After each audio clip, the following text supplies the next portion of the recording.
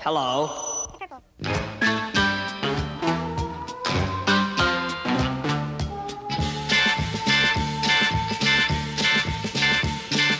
Think I'll let her keep on going wherever it is she's going to. Give her my autograph and tell her it's been nice knowing you.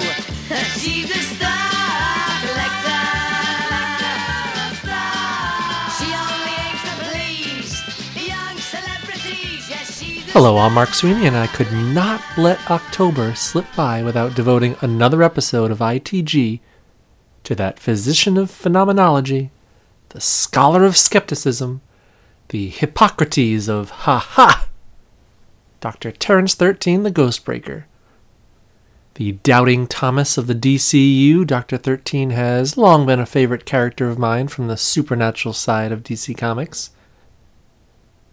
Dr. 13 debuted during the waning days of the Golden Age and headlined the last 9 issues of Star-Spangled Comics, a book he shared with the excellent Tomahawk and Captain Compass features, plus Robin the Boy Wonder. But then Dr. 13 languished in limbo for over a decade before being brought in as a foil to the Phantom Stranger during that character's Bronze Age run. Dr. 13 often appeared foolish during his time in The Phantom Stranger as he continually refused to accept the very obvious supernatural occurrences that happened around him in each issue. But before dedicating his life to disproving every little unexplained action of the Phantom Stranger in those old Star-Spangled Comic stories, Dr. 13 was a pretty cool customer. I like to imagine those early Dr. 13 adventures as being something like if Bruce Wayne operated Mystery Incorporated, but with no dog, no Ascot, no Shaggy, no Velma, and with Terry's fiancée Marie, I guess, playing the part of Daphne. Terence, with Marie by his side, spent each of his original 8-page adventures debunking all manner of strange phenomena, from giant humanoid flowers that ended up being a fancily made-up gang of extortionists, to the eerie voice of his father from beyond the grave that started Terence on his crusade. That ended up being a record on a turntable behind the grandfather clock. Of course it was. The past couple of years, I have taken a look back at a single Dr. 13 solo adventure. But this year, because Terry's the doctor so nice I gotta recap and comment twice, I've decided to cover 2 stories, one each from Star-Spangled Comics numbers 123 and 124, cover dated December 1951 and January 1952, respectively. The cover feature for issue number 123 is the Dr. 13 story, The Dolls of Doom. Creator credits for these stories are pretty scarce, but the name most closely associated with this run is artist Leonard Starr, and the work both on the interiors of each story and the covers looks enough like Leonard Starr's work for me to go along with that attribution. On the cover of 123, Dr. 13 and Marie confront an angry Carrot Top, eyes bulging, who's yelling, "And now, Dr. 13, when I pierce this wax image of you, you will die like all the others." And sure enough, this guy is holding a small statuette of Terence ready to poke a long pin into the wax figure's kneecap. So this story promises some thrills, some chills, and maybe a little voodoo, so why don't we dig in? The Dolls of Doom begins with the Doctor and Marie in Hollywood, of all places. 13 is in town to make some films about his work. One evening, they are invited to a party at the palatial estate of movie mogul Lyman Maples. The estate is named Xandu, calling Charles Foster Kane. And Terry and Marie arrive to quite a scene. A crowd is gathered at the swimming pool in which floats the body of movie star Velma Reed. a victim apparently not of drowning, but of a gunshot wound to the chest. The police on the scene think this is an ordinary murder case. This, claims party host Lyman Maples, though I question just how many murders Maples has experienced, where any one of them could be called ordinary. And after greeting Dr. 13, Maples wants to show the doctor something privately, something related to this murder. For some reason favoring to confide in the famous debunker before consulting the authorities, Maples shows 13 something, a wax figure of Velma Reed that's been pierced through the heart in the exact spot Ms. Reed had been shot. But stranger still, it was found in her luggage, which had just arrived after the murder. Now, I don't think I'm giving anything away here when I question the actions of Mr. Maples. He's accustomed to ordinary murder on his property. He's obviously rifled through a dead woman's luggage, and he's consulting not with the proper authorities, but with a playboy private investigator. These Hollywood types, I don't know. Dr. 13, of course, doubts a supernatural connection between the maimed doll and the murdered starlet, supposing the doll was sent to Ms. Reed by the killer as a warning, and that the killer, with incredible aim, matched the doll's wound with a bullet. Just then, however, a real cop interrupts Maples and 13 with some updated information. A wanted thief has just been caught nearby and has confessed to shooting Velma Reed when he was caught stealing jewels from her room. The thief tried hiding the body but was spooked by some noise and dumped her in the pool.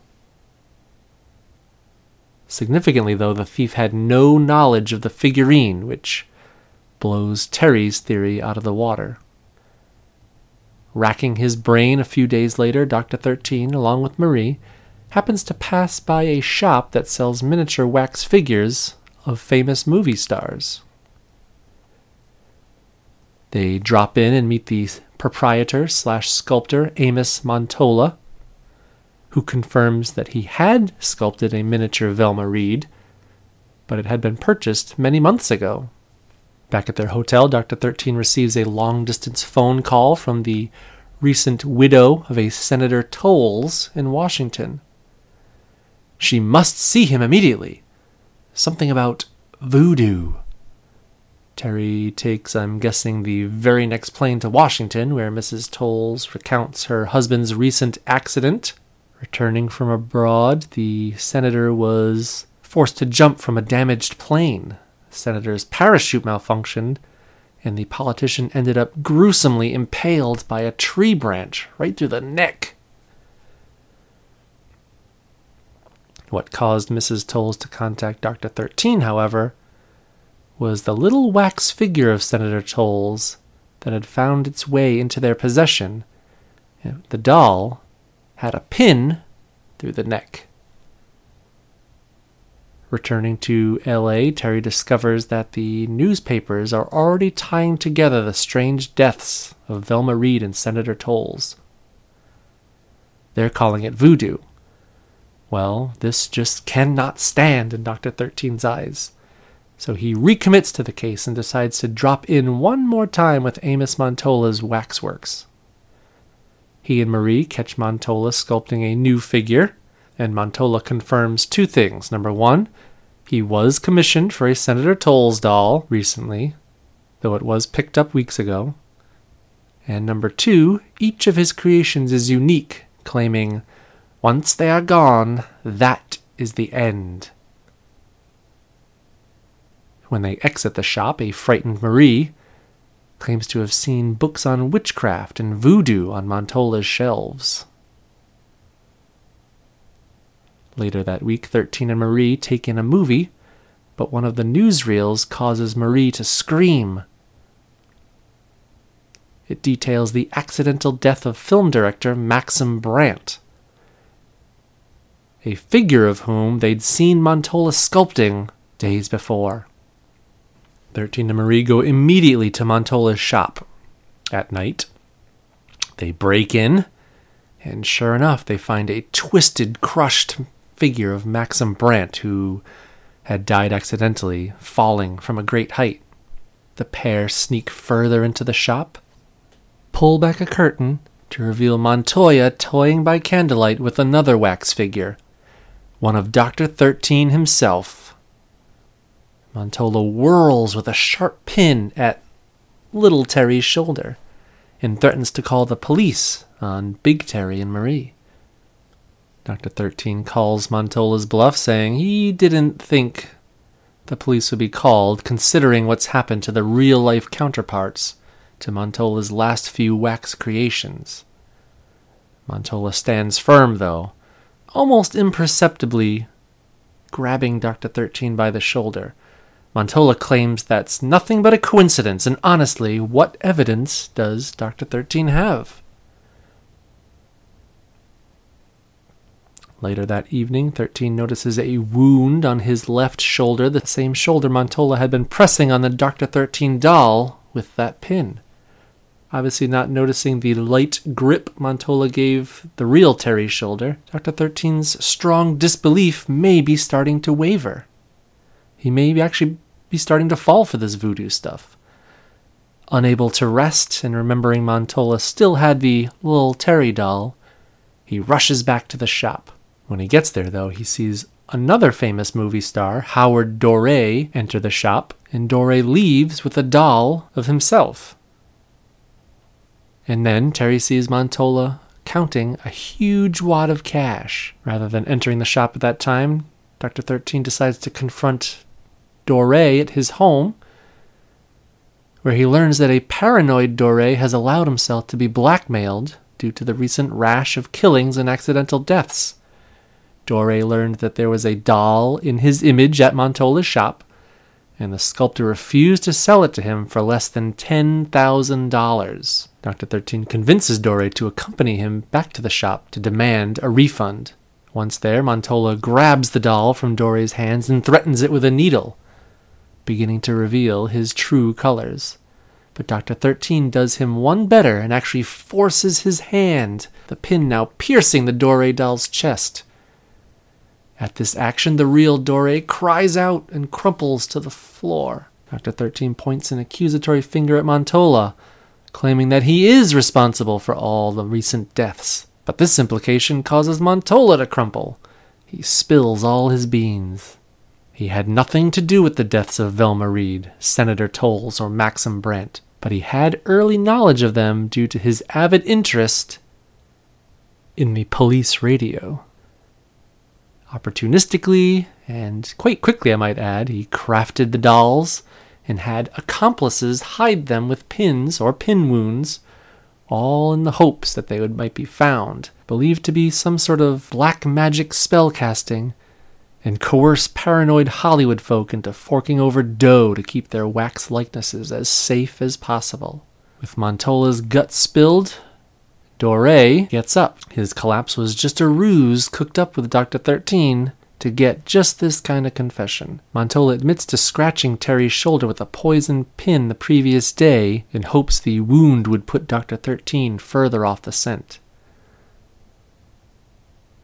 But with the case of the Dolls of Doom successfully debunked, Dr. 13 is free to return to his movie set, where Marie presents him with the only statuette he'll ever earn in Hollywood, his wax likeness as sculpted by the Doll Man. I mean, the Puppet Master. Amos Montola. Boy, this seemed like a lot of recap for an 8-page story. They really packed a lot of plot into a small page count in the early 50s. Some of the twists and turns here were a little hard to swallow. Montola's ability to plant wax dolls so quickly just where they needed to be found, especially that first one.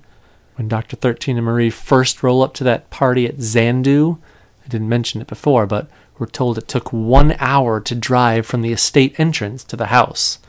To think Montola could hear of Velma Reed's murder on the police radio, craft the doll, and get it over there to be discovered at the correct moment, you've got to suspend a lot of disbelief in a story where the lead character's life mission is the truth.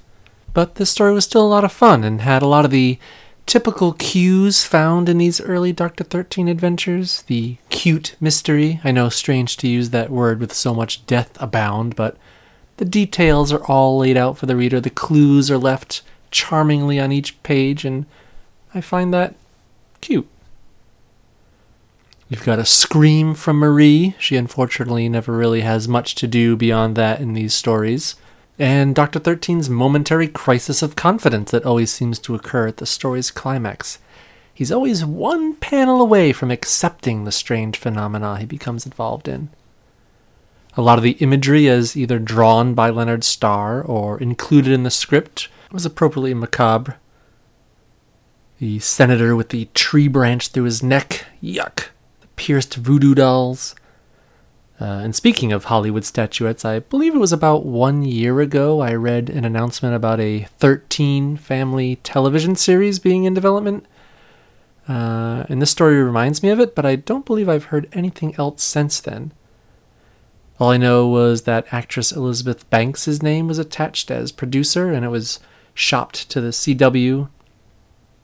It's supposed to center on Tracy 13, Terry's daughter, introduced about 50, 60 years after the story was published. I'd love to be able to watch a weekly show featuring Tracy and her doting, doubting dad, so I hope something eventually comes of that. Alright, next up, we'll have a look at another Ghostbreaker thriller as Dr. 13 investigates The Suicide Tower.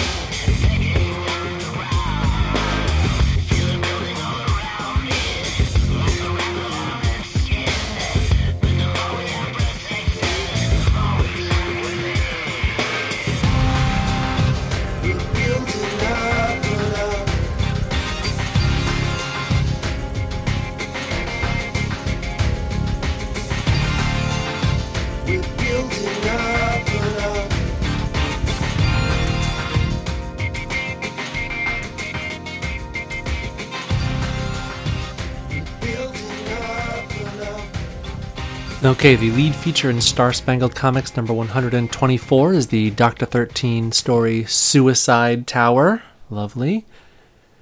And it's under one of my favorite Ghostbreaker covers. 13 stands hesitatingly at the top of a stone wall overlooking a sparse landscape under a pitch-black sky, while two ghostly beauties beckon him off, saying, "Yes, jump, Dr. 13, death is so sweet."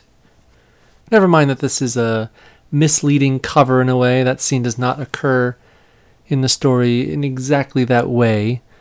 It's still a damn fine illustration that I will continue to assume is by Leonard Starr.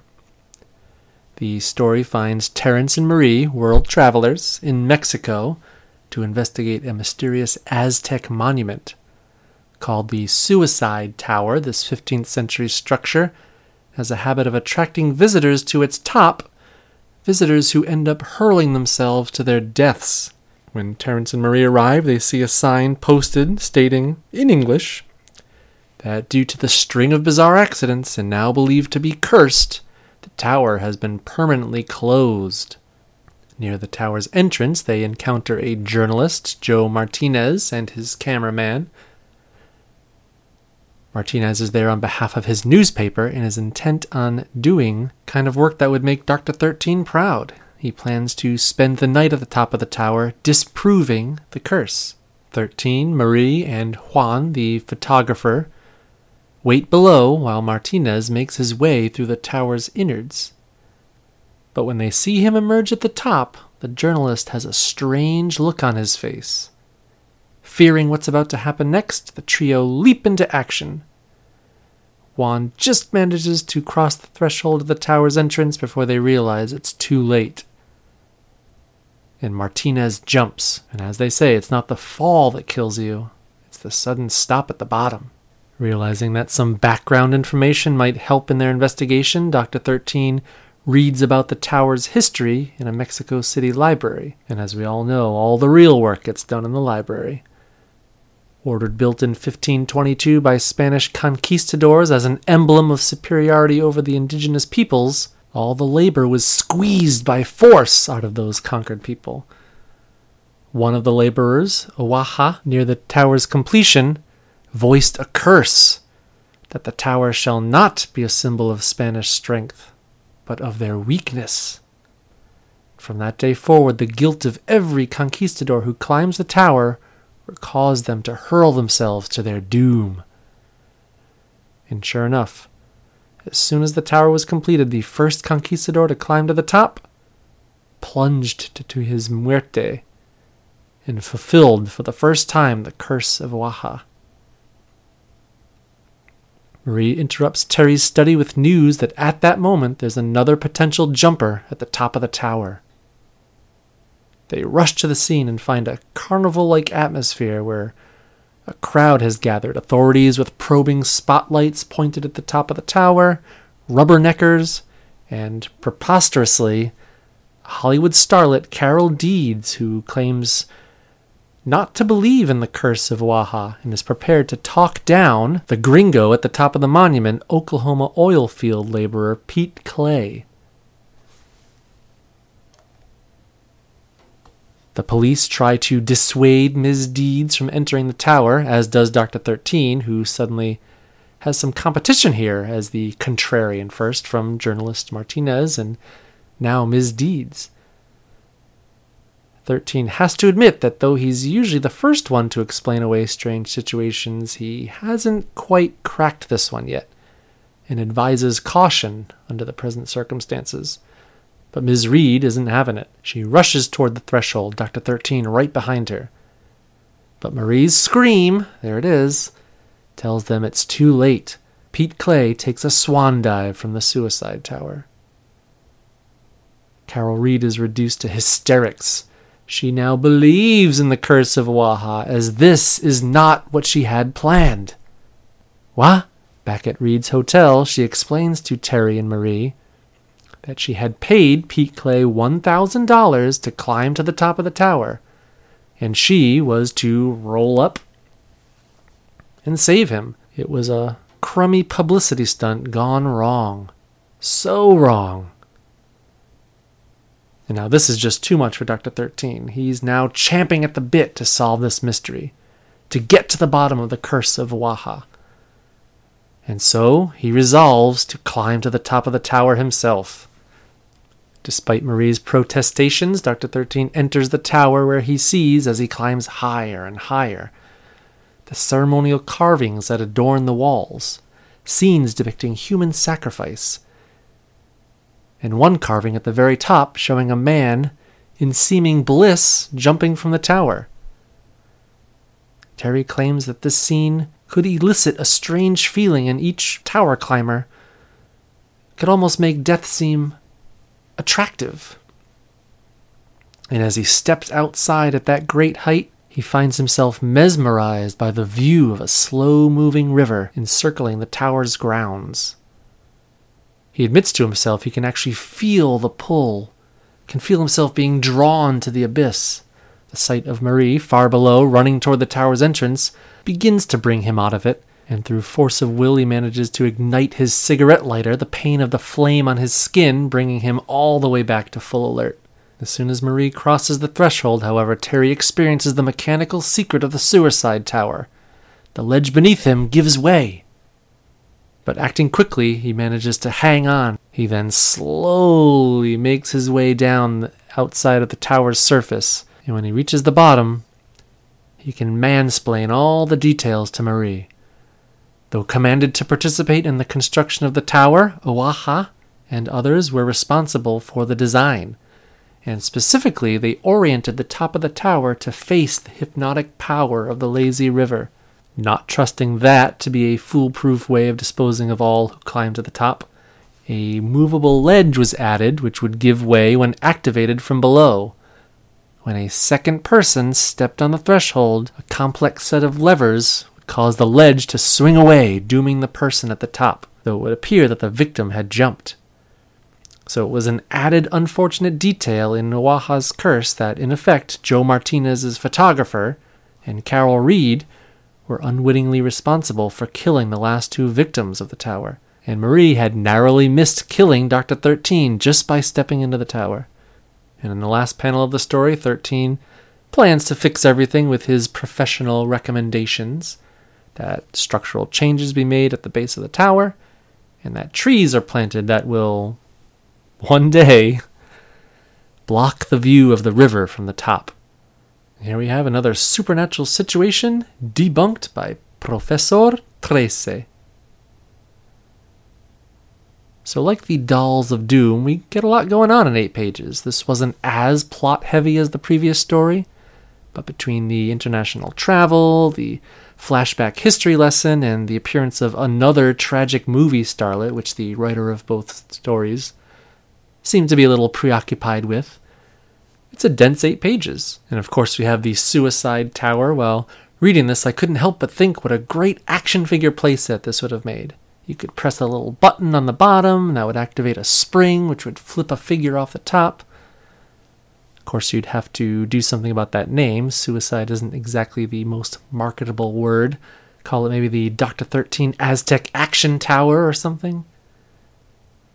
The artwork in both stories, I think, is pretty fantastic. I considered Leonard Starr an above-average illustrator in any age, but I think his drawing looks exceptional within the landscape of the sunset of the Golden Age. Neither of these stories has ever been reprinted in any legitimate format, so I'll be sure to reproduce some panels from these stories and the covers, which are both knockouts despite the creases and tears you'll see in my copies. But yeah, check out those images at this show's accompanying blog, itgblogcast.blogspot.com. On the off chance you're listening to it the day it comes out, first, thank you for spending the last 25-30 minutes with me and Dr. 13.